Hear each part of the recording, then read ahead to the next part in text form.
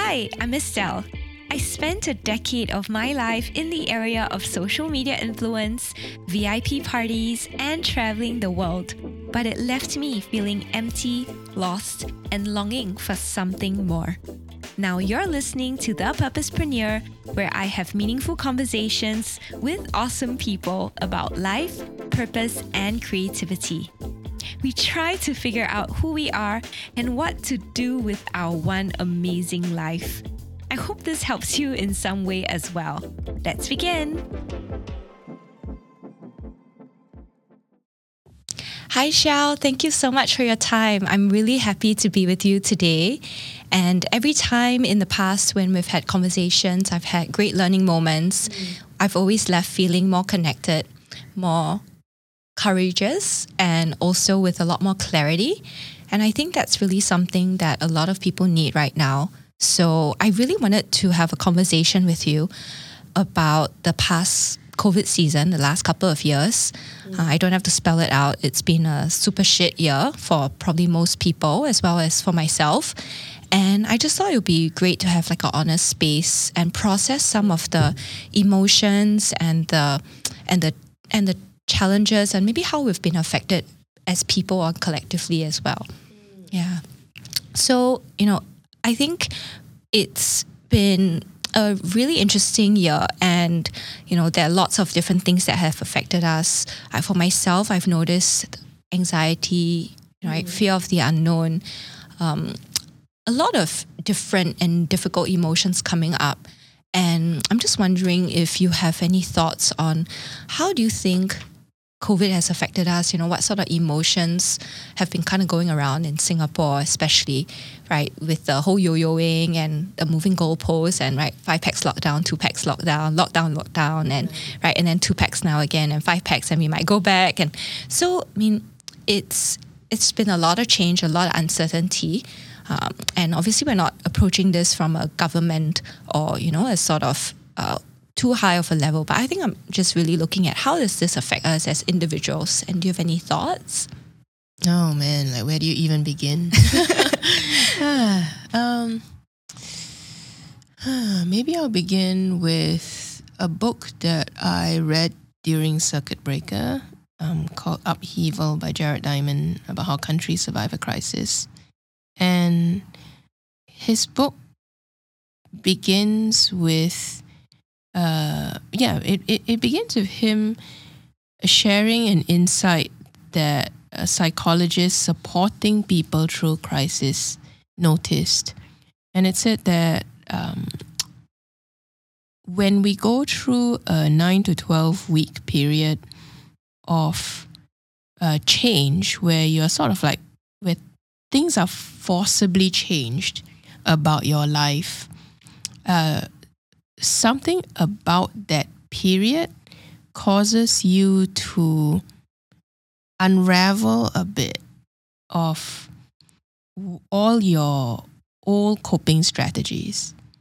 And I remember reading that because the 9 to 12 week thing is pretty much circuit breaker time where people were forced, right, to shift their old patterns of how they go to school, how they work, how they play and all that. And the way Jared Diamond had phrased it is that, well, all of you will have your coping strategies like unravel, and you will take one of 3 paths. And 2 aren't great, and only 1 is great. And I'm like, that's Tell really me my path. No, show me the way, it was Xiao. very straightforward. It just said like, look, it's either you, because there's only so much unraveling a person can take. So you will either take path 1, which is I will choose a healthier coping pattern, and this one will actually help me to emerge healthier and stronger and all the better for it. The second path is you just double down on your old unhealthy coping patterns, and it's like even worse than when you first began. And the third path is you pick a new unhealthy coping pattern. And it doesn't sound great, but it makes me so curious about what happened to all of us in this last 18 to 20 months. Like, how many of us took path 1 and how many of us took path 2 and 3?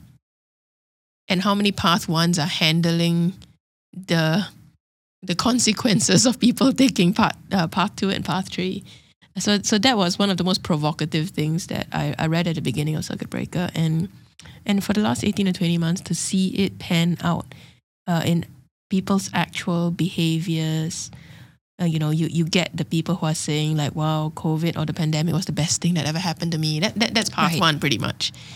Best thing that happened to me, my marriage got better, good relationship with my kids. Sorry, can we recap the 3 paths, right? So path 1 is new coping strategies. Yeah, and you pick a healthier new coping strategy and you emerge better, stronger for it. That's right. And number 2 was going back to your old not bad, but unhealthy coping strategies. Yes, but you double down.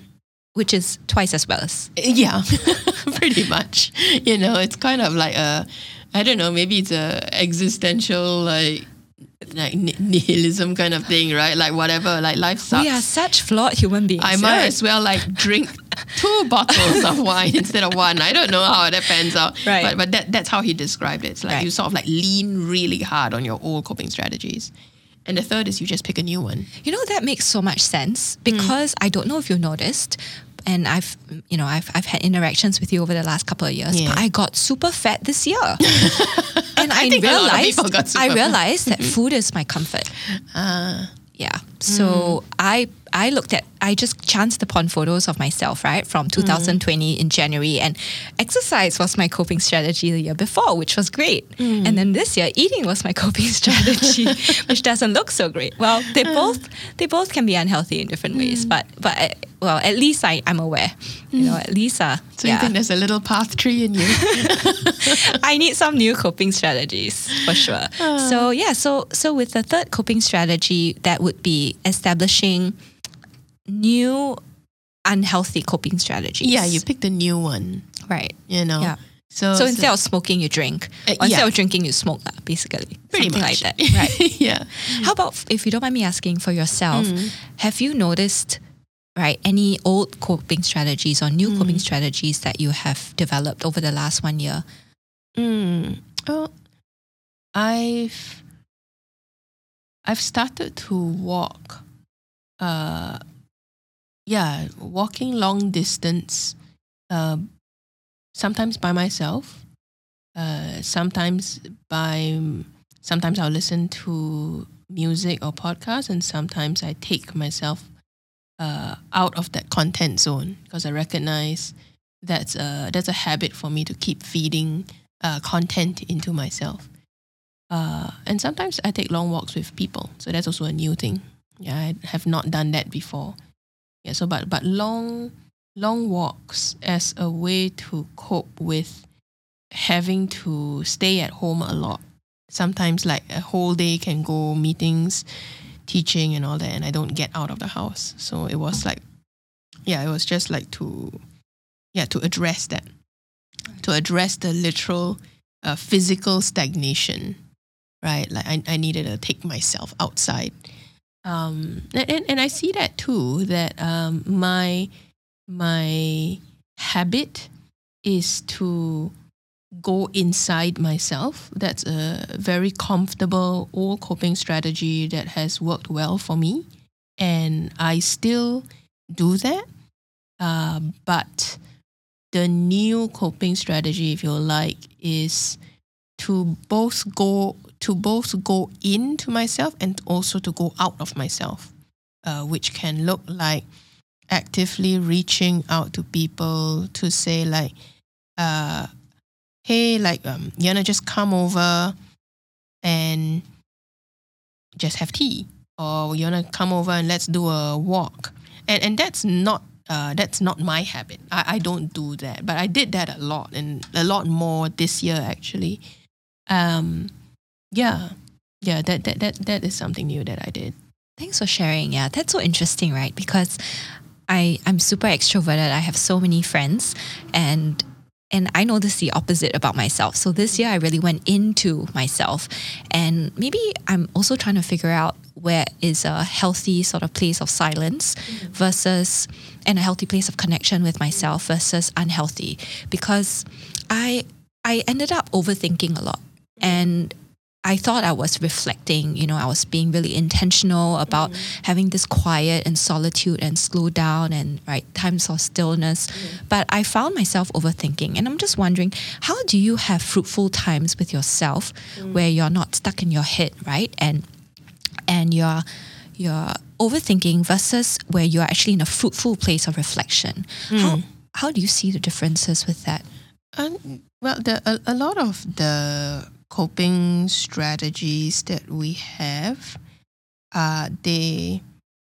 it's about balancing what looks like opposing coping strategies. So, for example, like going into yourself, going deep into yourself, and going out of yourself, right? Staying silent and speaking up.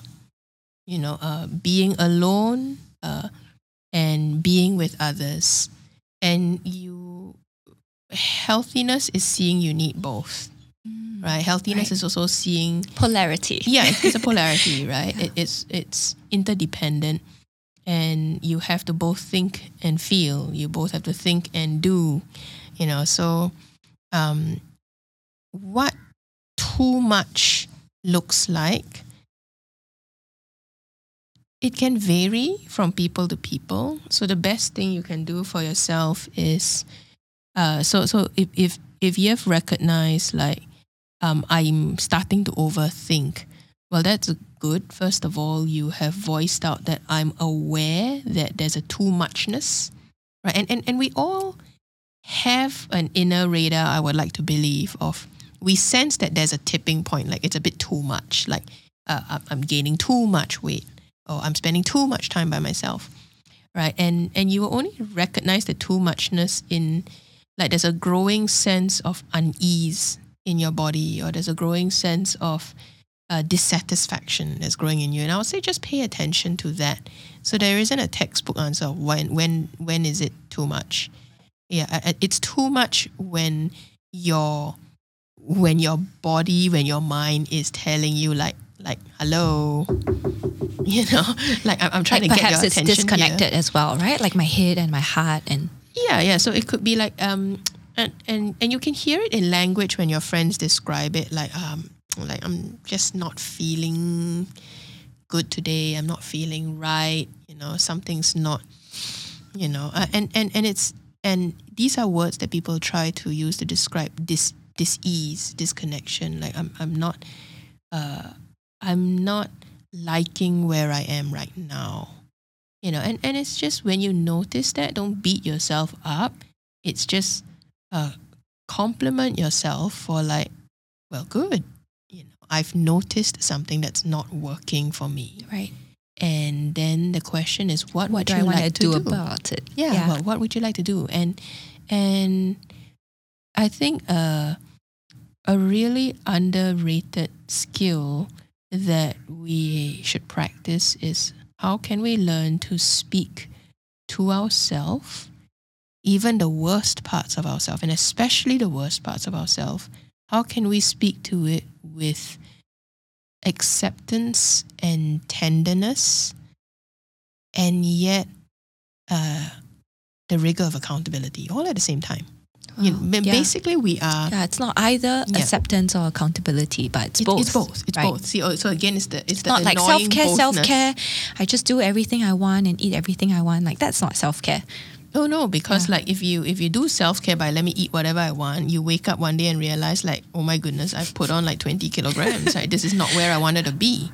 Oh, right? I've done that. Oh, don't worry. Like, I've also have my pandemic pounds, right? Pandemic and actually for hashtag coined a new term. No, actually, one of the things that I did for myself is, I definitely recognize that the amount of stresses that was put on my life in the last 18 to 20 months, I recognize that there's only so much that I can do to take care of every single aspect of my life. And I recognized that watching my weight was going to be one thing that I was not going to make as highest priority. I knew it. Understand.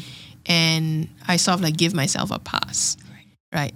So there's such Like you a thing can't as- have like 20 priorities. yeah, but I mean, I recognize that if you give yourself a pass, that there's a danger of it going past a limit, right? And I knew it. For me, I always know like you're going way past the limit. For me, like I don't want to look at myself in the mirror anymore. Like, oh, look, mirror, okay, not looking. Like that for me, I know like okay, I got it, but I can't deal with this right now. Right. And at some point, in like the third or fourth quarter of this year, I've had enough space in my life to like, okay, I'm ready to take a look at that part which I've neglected. And definitely when I stepped on the scale and I was avoiding the scale for a damn long time, right? But I was never going to step on the scale to deal with that part, right? That was clearly not working out, right? I wouldn't have been able to step on it if I didn't treat myself with kindness and tenderness and yet accountability. Because kindness and tenderness without accountability is like, oh, go ahead. Life is hard. It's all right. Go ahead and put on more weight. Grace. I know it's not going to work because like I'm very clear like there's a certain limit, right, to how far you want to push things, But being able to say like, okay, I think this is the day, just step on it and accept whatever number shows up. And that number does not define whether you're a good or bad person. It's just a number that tells you this, does it work for you? If it doesn't work for you, well, let's just explore what to do about it. And I don't need to work on anyone's timeline. I understand fully my circumstances, what I can be put through right now. And I just have to make a choice that leads me down the path that I want to go. Right. And I think that's true for basically anything that we have put ourselves through. I mean, so let's say you are, let's say in the last 20 months, one of your coping strategies was like, whatever, I cannot take this singlehood thing. I'm just going to go online and I'm going to like date a bunch of like weird people and get myself in all kinds of nonsense. And let's say at some point you decide, okay, this is a bit much. Like, I don't want to check my WhatsApp messages anymore because I'm scared of stuff. I can think of a few people who have done that. Oh my goodness, I'm just naming like random examples because I'm quite sure someone did that. But never mind, right? If you're listening and that's what you did, no judgment, shame, man. guys. No shame. Judgment. But it's the same thing as putting on pandemic pounds. It's like, you know what? Like, it's not to excuse the thing that you did. It's to have like the tenderness and the kindness to yourself to recognize like I made certain choices that are not supportive of my long-term well-being, and yet I want to honor the fact that I recognize it in this moment and I recognize I am ready-ish to deal with it, and I will only be ready to deal with it if I'm kind enough to hold myself and like, all right, let's take a look at it. Don't be scared. Let's just take a look at it. And whatever that comes up, whatever you notice, that's fine. Now that you accept the reality of what you did, what do you want to do about it to move yourself forward? It's like you got to be tender enough with like, you're okay. You're okay.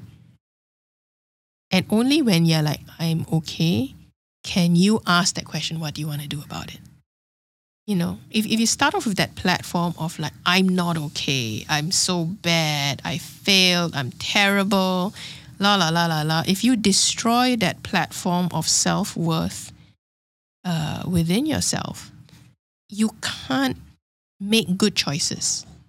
You have to establish that inner platform of self-worth and self-adequacy of like, whatever that scale shows, whatever the history of WhatsApp messages shows me, it's not where I want to be, and I accept it I accept that I did whatever I did,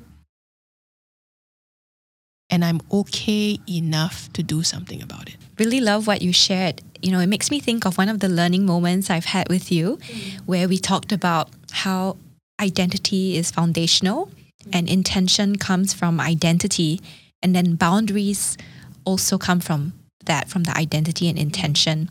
And I'm just thinking about what you were saying about too muchness, right? So over this season, I think I'm learning and trying to exert my boundaries. And I was like, no social media, no this, no that, and I was trying to practice my boundaries.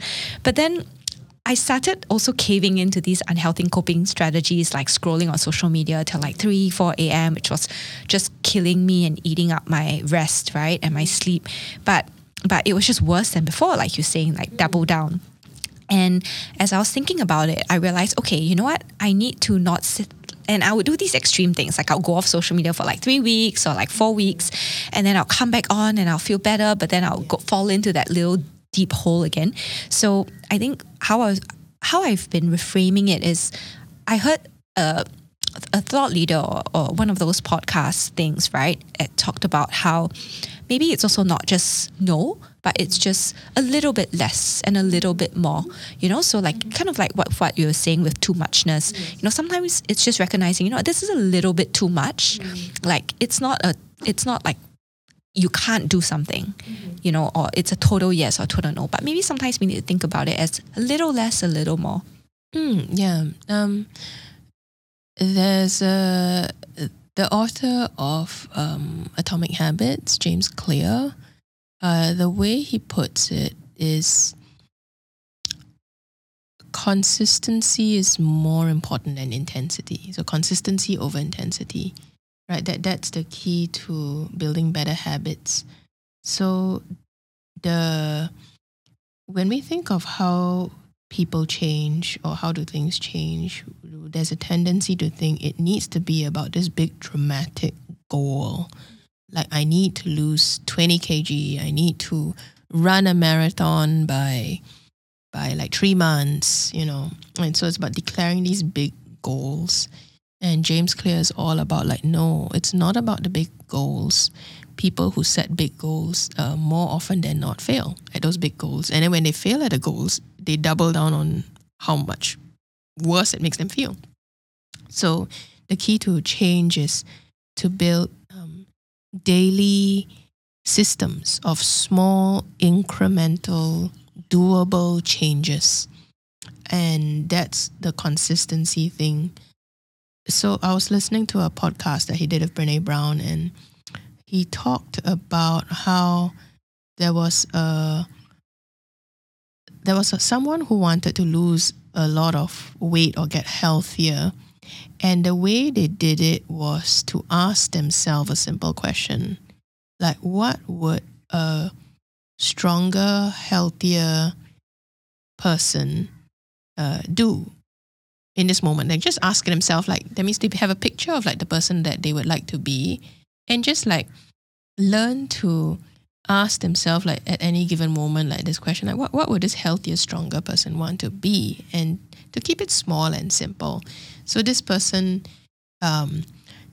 decided that one of the small, simple, doable things that a healthy, strong person would do is to show up at the gym every day. And he made it a point, even though it sounded stupid, I will make myself go to the gym just for like 10 minutes or 5 minutes, even if it's right? just for a minute. Yeah. And not necessarily do any workout, but it built in him this belief that I am a person who goes to the gym every day. Correct. Whether I do a 1 hour workout is a completely different matter. Right. And there's a lot of power in finding what is the most simple, doable little habit. Right. So for example, when I mentioned like, okay, so I want to do something about the whole pandemic pounds thing, right? And rather than like, okay, I'm going to go keto now, I'm going to go and sign up for a 6-week like body reboot kind of thing, I decided the simple thing that I'm going to do is I'm going to step on the scale every day. It's not something that I normally do. So habit 1, step on a scale every day, no matter what it shows, it's fine. There's no judgment on it. And the second thing I'll do is I'll log in all of my food on an app. And it's not so much logging it in because I want to hit a certain level of calories or count your nutrients and all that, which gets tiresome after a while. But it's just step on a scale, log in your food. That's it. And it's not about succeed or fail. It's just do those things. And of course, that there is a by effect because as you step on scale every day and log in your food, you naturally become a bit more conscious. Right. But because there's no success or failure attached to it, beyond did you step on a scale today? Did you log in your food? Well, that's success. Wow. But you know what I mean? It's what he called a keystone habit. Right. Yeah. That's so interesting that I love James Clear's work, and that really resonates with me because this year as well, I really have a desire to impact and to, impact people and to see transformation and change culture and all of those big stuff. And, I overwhelm myself with these dreams and these hopes and desires. So I've also started to think about what's one little thing I can do to win today, or how can I live or do my best today, and focus on the present and not so much about the future. Because as you know, I think with facilitating powerful conversations that you run the training with, one of the things that you guys talk about in emotions is that anxiety is very much a future emotion. Like you can't be anxious about the past or the present. And so that's something I learned from you guys that always stuck with me. And so whenever I'm feeling anxiety, I have to catch myself and be like, okay, I'm thinking too much about the future. My head is in the future. I need to rein it back in. I need to be aware. I need to come back, connect with myself in my present. And what can I do right now in the present? So I noticed that so much of my unproductivity and everything was just so. It was because my anxiety and my head was so stuck in the future. So when you talk about keystone habits, I really love that. I've definitely also been looking at how I can build better daily, mini habits. But it's so interesting to me that you're not attaching a goal or success or failure. You're not setting this like 10 kg, goals, but it's almost like you're just creating these habits. And so for example, I remember there was one season of my life, again, when social media was getting a little bit out of control and I was getting really stressed out, I started tracking all of my time on social media, right? So I did the whole toggle thing and I tracked like everything I did every day, even the time I went to the bathroom. And I didn't set a habit, I didn't set a goal, but that habit made me actually become more productive and just not waste my time and fritter it away on social media so much. Yeah.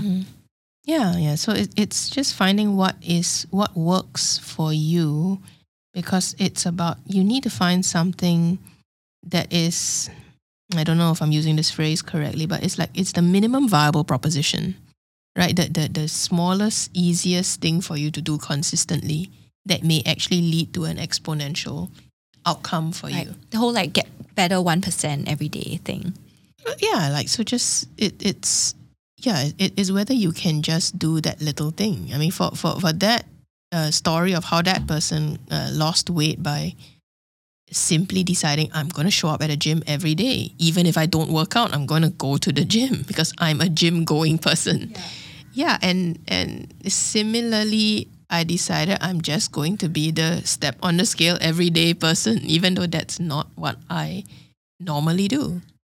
Yeah. And that changed something, and it almost felt effortless. Yeah, I'm putting in an effort, but it doesn't feel like a great deal of effort. It feels natural. It feels like a part of you. And I think that kind of change is more sustainable over time. So I may not be able to do a social media fast, because after you fast, then you're just going to go on a binge after that, So it could be... that's what's happening. Fast binge, and I'm like swinging like a pendulum, like, wee. Yes, that's how it happens. Like, so, you run a marathon aggressively and then you go and eat char kway teow after that. Pizza. Or whatever lah, you run a marathon and then, you go through like a slump. Right. Yeah, so... Versus a lifestyle. That's right. Keystone habits. So you're looking for that lifestyle thing, and I had to recognize some things may have worked really well in the short term. So for example, I actually did do the whole keto thing for 6 months some time when I was in my my mid-30s or something. And it was dramatic. It worked great. But I knew that that's not a life I like, which means like you can see it a mile away that I'm not going to want to live this life. Right. So after that, like fine, for at least a good year after that, like the weight loss was maintained. But then it couldn't last beyond that because it's like I like bread, the end, And your husband makes so much pizza. Yeah, it would be really difficult. Yeah, so it's just not doable for the life that I want to have.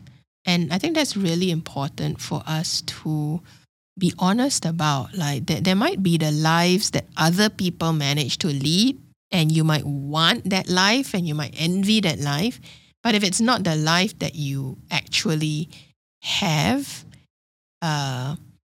then it's kind of pointless to try and model your life after someone else's. Right. So it's very important to be honest with yourself. Yes. Not to have this idealistic idol of I'm going to be like this person just because you aspire towards it. Yeah, and of course, definitely have some limits to it. It's not like, I am a 30 donut a day person, so deal with it. So it's not about that, but it's about the honesty of like, I'm a person who would like to have a donut from time to time, or I like bread, and which tells you could force yourself to go low carb, and you could, but it might not last, right? So it might be better to say like, look, I will have a donut from time to time. Or if I have a donut, maybe I'll have a quarter of it and no more than that. But it's easier than saying no donuts ever, Right, yeah. Which might not happen. Yeah, for sure. Yeah, so I think about that for social media as well, right? Because social media is such a part of our lives.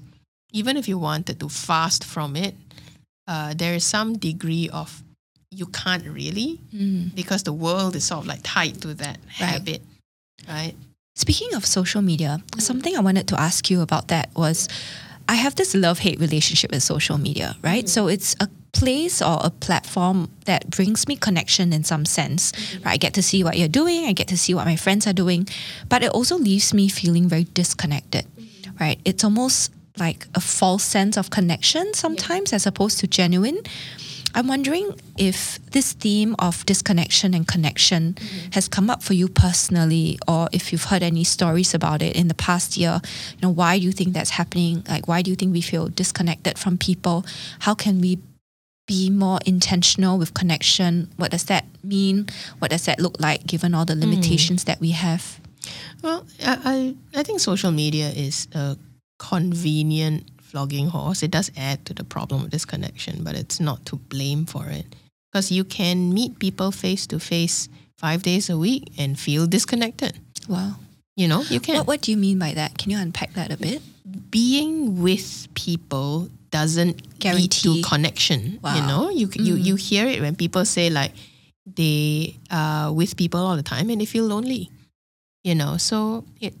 So loneliness and disconnection, they're different things, but they are related.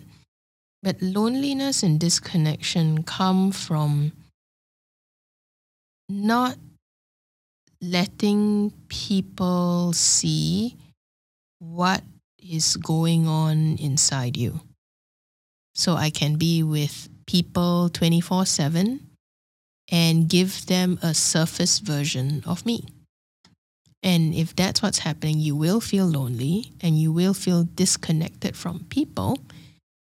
And you would feel disconnected from yourself in the sense that what I'm doing externally does not match what's going on in my internals.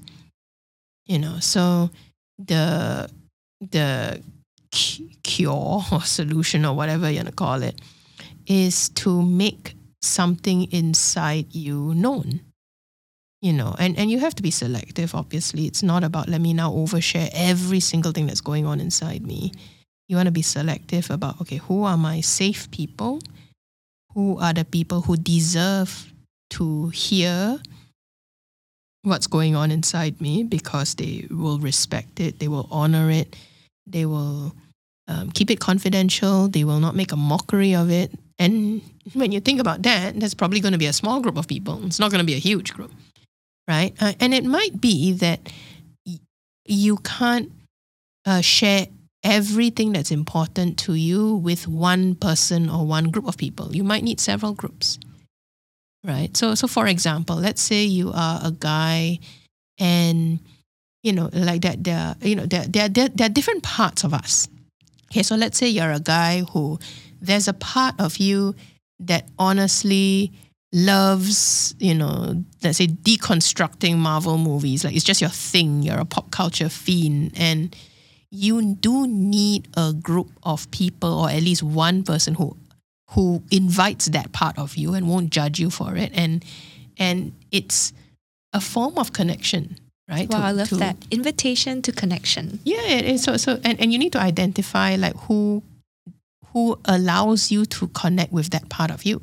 So I could have like a Marvel friend, and then there's a part of me that struggles with, let's say, an addiction or depression, and I don't necessarily bring that part to my Marvel friend, but I may bring that part of me to an addiction support group. And they are a safe space for me to bring that part of myself, let me process it, and I see those parts about them that connect with me.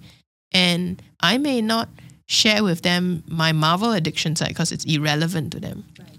And that's okay, And then there might be a part of me that I just want to have fun and not think about deep, serious things. And I have a bunch of friends who are just that to me. Right.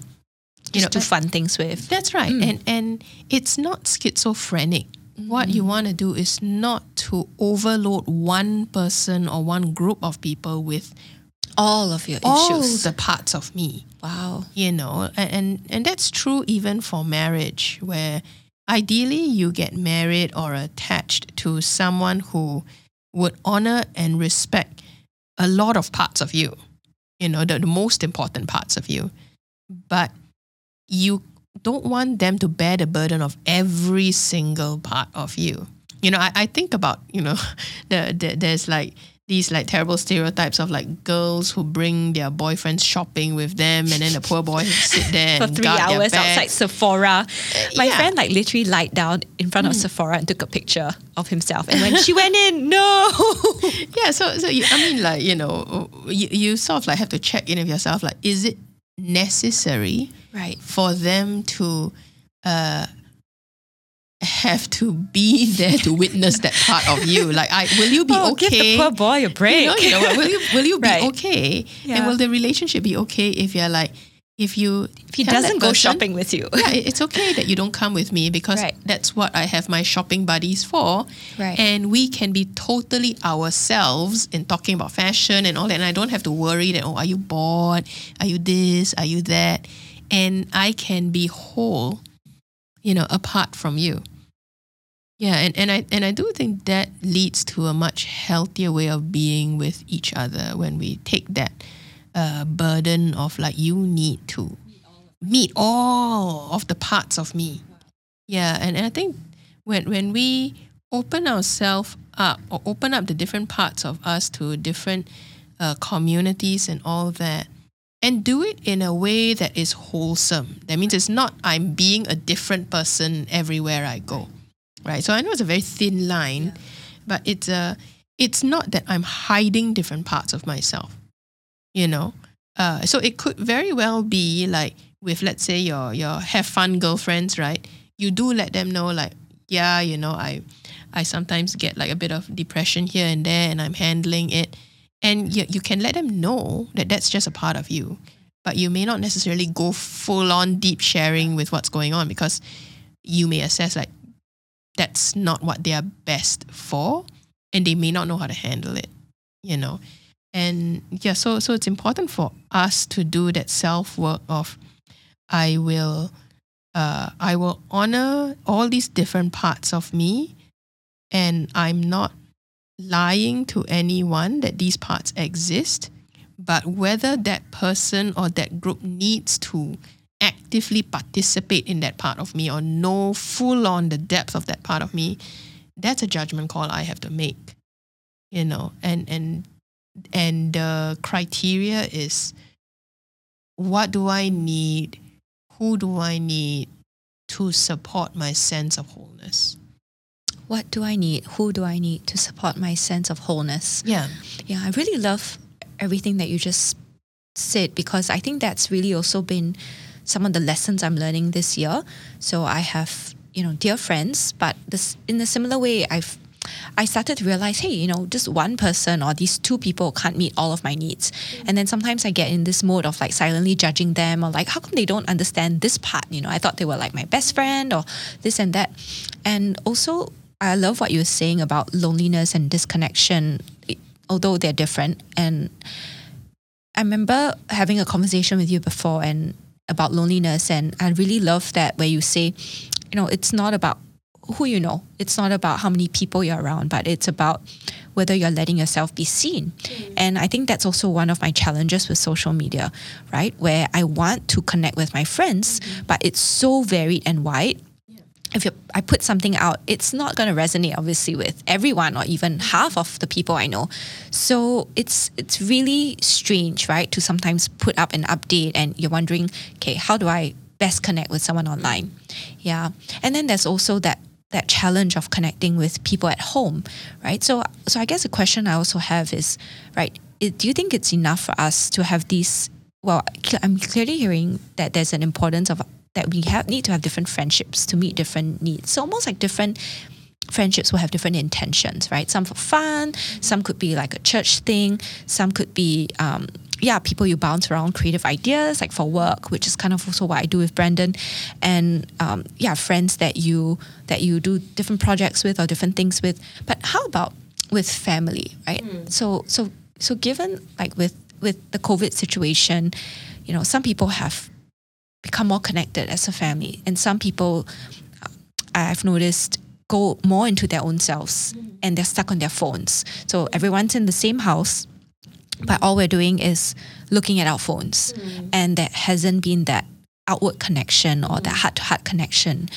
Do you have any thoughts? Do you think friends are enough to meet that parts of ourselves, or do you think we still need to have all these, to bring these parts of ourselves in a safe place like home? And is home even supposed to be a safe place where we are meant to bring these parts? Well, not all homes are safe places. I mean, that's a reality that we have to accept. Not every home is safe. Not every parent-child dynamic or peer or like sibling-to-sibling dynamic is safe.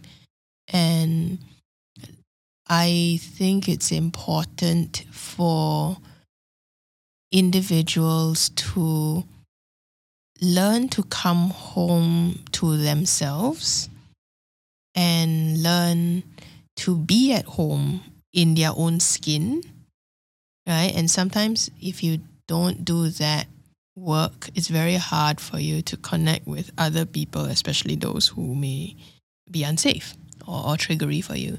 So I don't think there's anything wrong with first drawing a boundary around yourself just to get in touch with actually what's going on inside me. Why don't I feel at ease in my own skin, and to explore that, and of course balance it out, because there are limits to what you can see about your own life.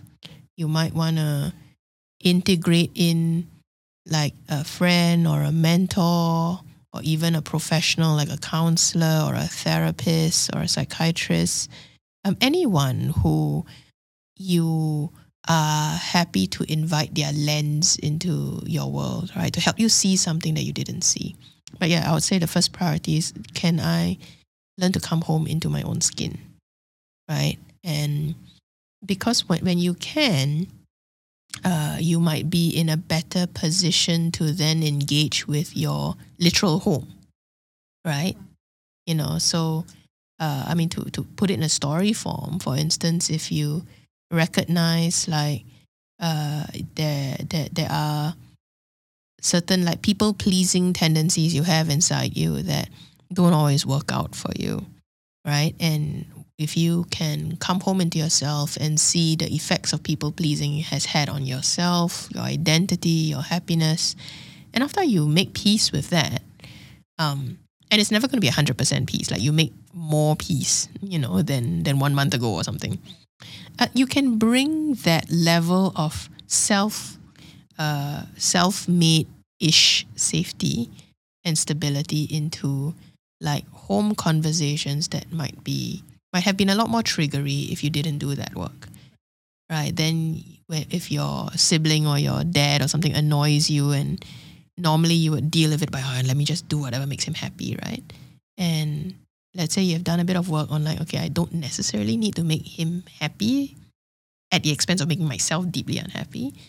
And you could be like, hey, dad or bro, like, can I sit down and just have a chat about the thing that you just asked me to do, and I'm not free, I can't. And yeah, could you ask someone else, or could you do that yourself, or whatever conversation you need to have. Right. But I wouldn't have been able to have that conversation if I didn't learn to come home to myself. Interesting. So it's coming home to yourself and also being aware of your tendencies. So it's also leaning in the opposite direction, right? So if our natural tendency is to avoid conflict and people please and not to have those difficult conversations, then when you're coming home to yourself, when you have a sense of safety in yourself, you're able to then lean into these conversations and moments. Yeah, these in a potentially respectful way. Unsafe conversations. Right. But it first starts with feeling safe and being comfortable and coming home to yourself. Do you have any practical tips on what that means to be safe and to come home to ourselves? Is it like, say, go into a mountain and meditate for 6 months, spending lots of time alone? None of us can go to mountains these days. East Coast Park, I hear it's quite nice. I think a practical thing that we can do, this is especially true for midlifers, but you can do it at any age. What do you define as a midlifer? Anyone past 35. Okay. I'm right about that. Like, kind of explains all the crisis I'm having. Congratulations, right? So and I got a big box of gifts. Oh, welcome to your midlife crisis. No, it's like a shout out to all like midlifers, right? That this unraveling of coping strategies is a part of the midlife. And if you are midlifing in the middle of this pandemic, it's like a double unraveling. So it can be very disconcerting. Right. I think I saw an article on that. It was very insightful. Okay. So like the practical thing you can do is to reparent yourself. What that means is all these stuff about old coping strategies, unhealthy habits and all that kind of thing. Like in a nutshell, a lot of it is founded upon what we've introjected and swallowed from our relationship with our parents. Kind of like your upbringing would have an impact. Sometimes with unintentional consequences. You could have had the most loving, wonderful parents, and there would still be a by effect. Somehow or other, right? So the point is not to let me blame my parents now for my habits, but just to accept the reality that, look, your parents are imperfect. They could have been kind and imperfect all at the same time. So for example, I had a friend who realized that, my father was a very, very loving, sweet, kind, protective dad.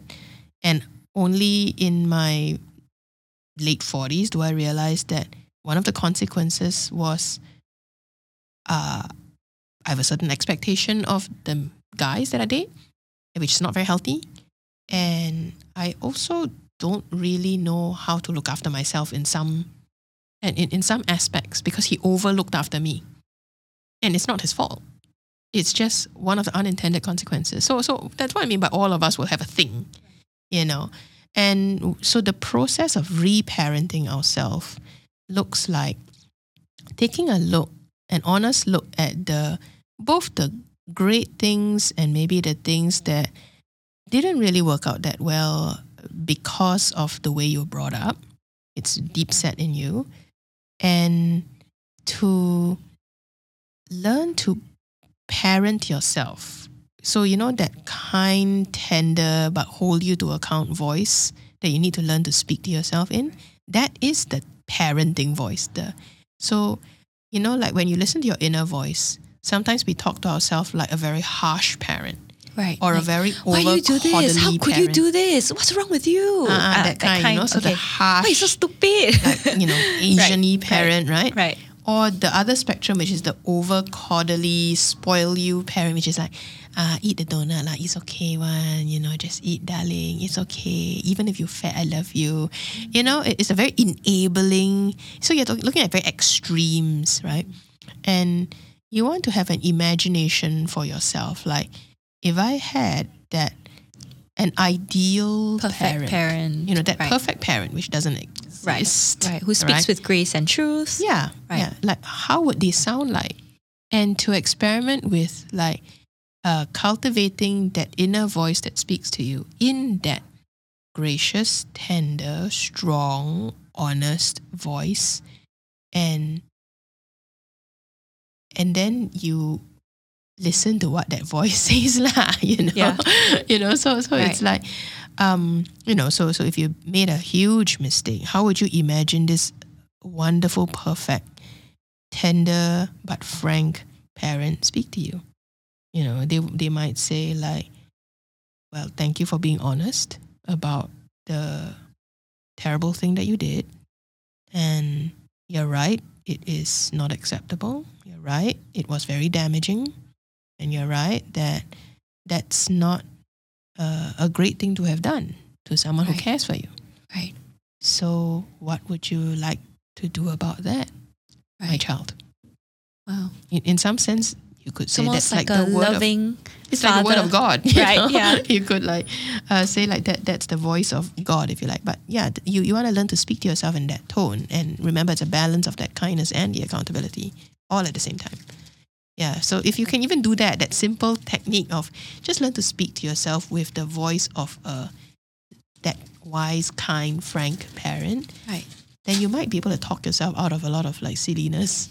Yeah. Do you have like one practical tip, right, on how we can do that without becoming super schizophrenic, right? Like, this and that, and then, no, I'm not, da, da, da, da, da. So, yeah, do you have a thought of that? I think just accept the reality that there are multiple voices in you, and this is not a schizo thing. Like the number of people who say things like, there's a part of me, there's a part of me, there's a part of me. That is the reality that everybody has. Like, there's a part of me that wants to beat this guy up, but there's a part of me that says, oh, forgive him. Those are all parts of your inner psyche, your inner personality, whatever you want to say it. And that's fine. Let the chorus of voices, speak whatever they want to speak to you, but you need a master voice in some sense. That wise, loving, kind, all right. It's almost like you're speaking to the kids in your soul, right? All right, I get it. You want to punch him out, and I get it. You also want to forgive him now. All right, so come on, parts. What would you like to do right now? So it's sort of like learning to like speak a very to yourself. Constructive conversation with yourself, actually. That's right. So you're facilitating that chorus of voices that's inside you. Right. You know, and if you haven't learned that, or you don't know what that looks like, that's why sometimes people shop around for a therapist or a counselor that they trust, because a really good counselor and therapist models that loving frankness. Yeah, and by the way, there are bad counselors and bad therapists, and by bad I mean like when you sit in their presence, you feel even worse. Or like it doesn't work for you, and Right. if it doesn't, then find another one. That's okay. Yeah. What you're saying actually just kind of reminds me of what my new season is. I think I mentioned to you. So one of the things that I'm learning to do is to have these constructive conversations with myself, but I also really desire to do that with other people. And so next year, right, I'm going to go through my professional coaching certification, and, I'm sort of going through quite a transition, I think, not even just this year, but over the last few years. So I wanted to ask you as well what your thoughts were with navigating change and uncertainty. So, going through all this transition, and then for those who might also be going through transitions of some sort, whether or not they're thinking about changing careers, or they are still figuring out what to do, whether they feel lost or they feel like they're stuck, or especially for entrepreneurs, right? I feel like we are always navigating either the good things as possibility or on the contrary of that, the unknown. Do you have any experiences for yourself as an entrepreneur of how you have, maybe in this year or previous seasons, gone through change? How do you navigate change and uncertainty with such clarity? It helps to have a very long-term perspective to life. And by that, I mean you think of end of life, right? And if you have a pretty clear-ish picture of how you would like to die, you have a much better picture of how you want to live. So I would start with that end of life. Like, what do you believe makes for a meaningful life, a meaningful existence? And if I die and I accomplish that, I think that's a good life. And if you lean into that, sometimes it surprises you with like what's actually important to you.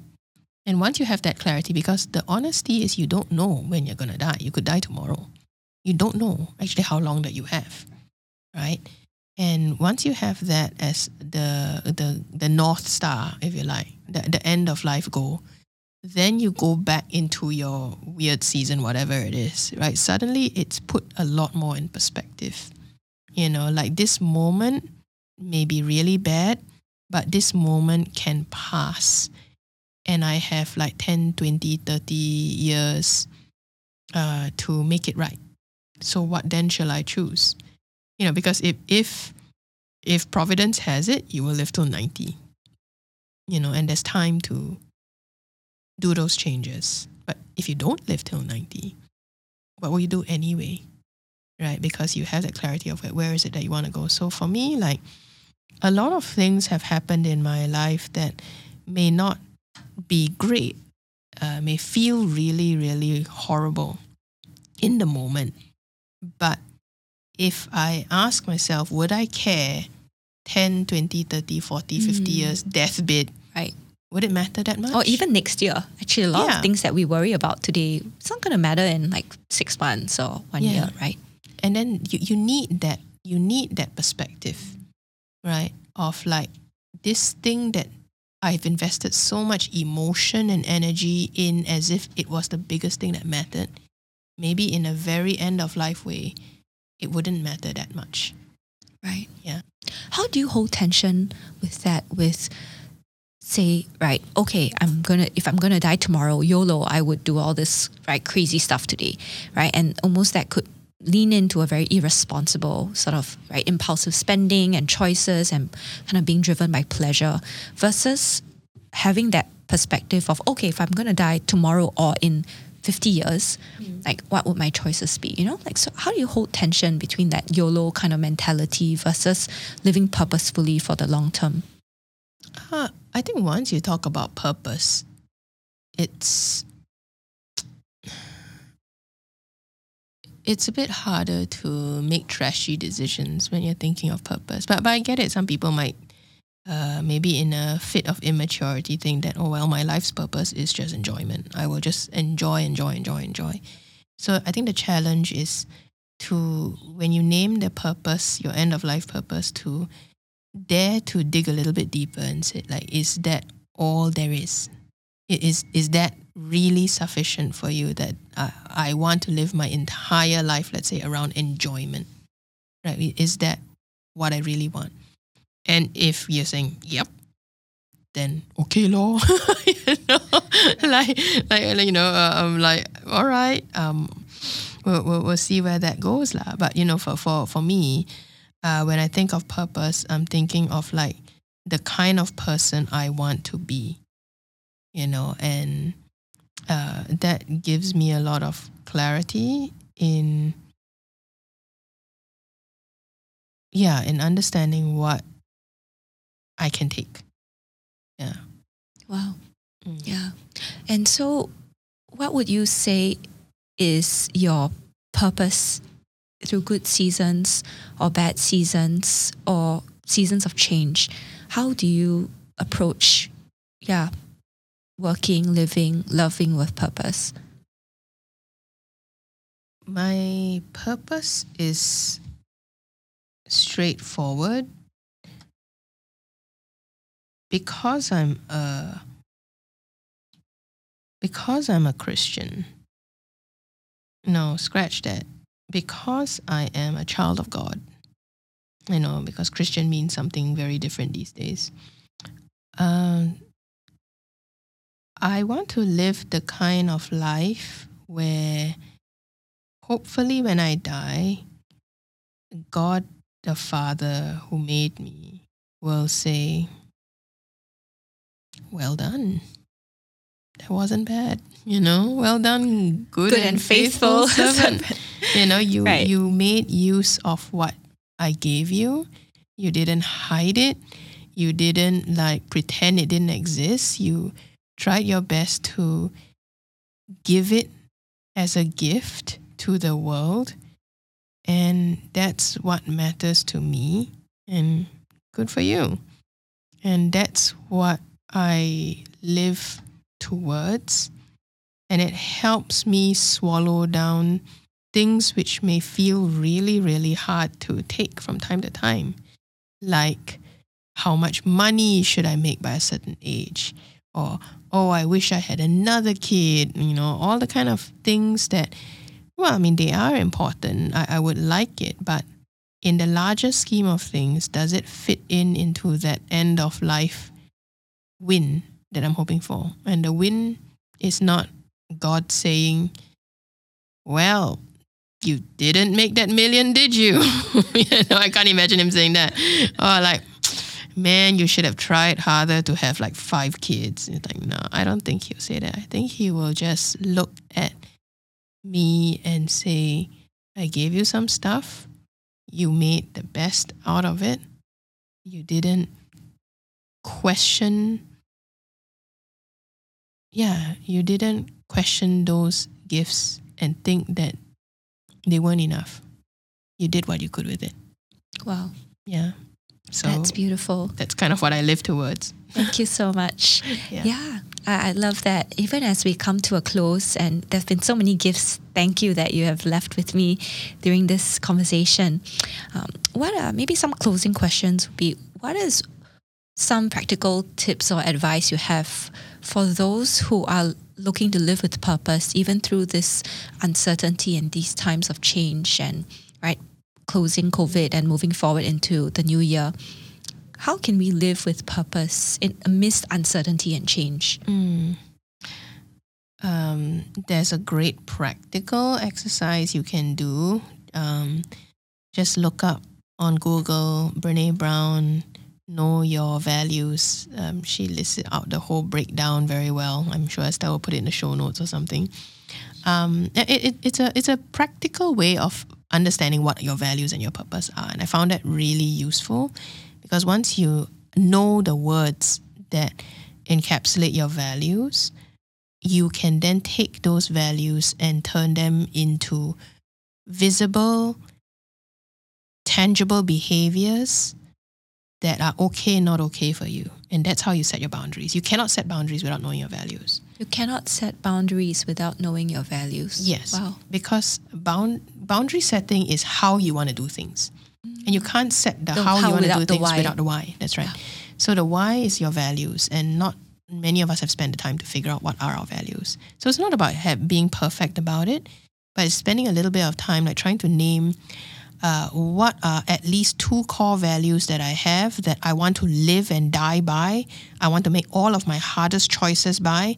And I am so wedded to these values that I am willing to tell people, that's my values.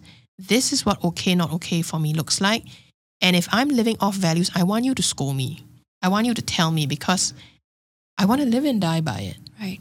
Get your accountability buddies. That's right. You know? So the thing about accountability is no one knows what to hold you accountable to. Right. I will hold you accountable to my values. Wow. Because I have no idea what are your values. Yeah. And that's where all this conflict and Yes. confusion sets in. So because you're why- trying to live your yeah. life based on maybe your parents' values even. That's right. Yeah. So you want to at least be able to name what are your values.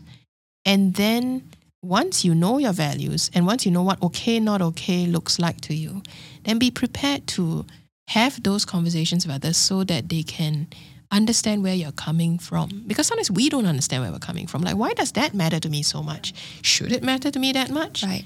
You know? Say, your girlfriend comes 10 minutes late all the time or 30 minutes late, and it's like such a big deal to you, but not a big deal to her. And, your friends are like, yeah, it's okay, I'll let it go. But you're like, no, it's really important to me.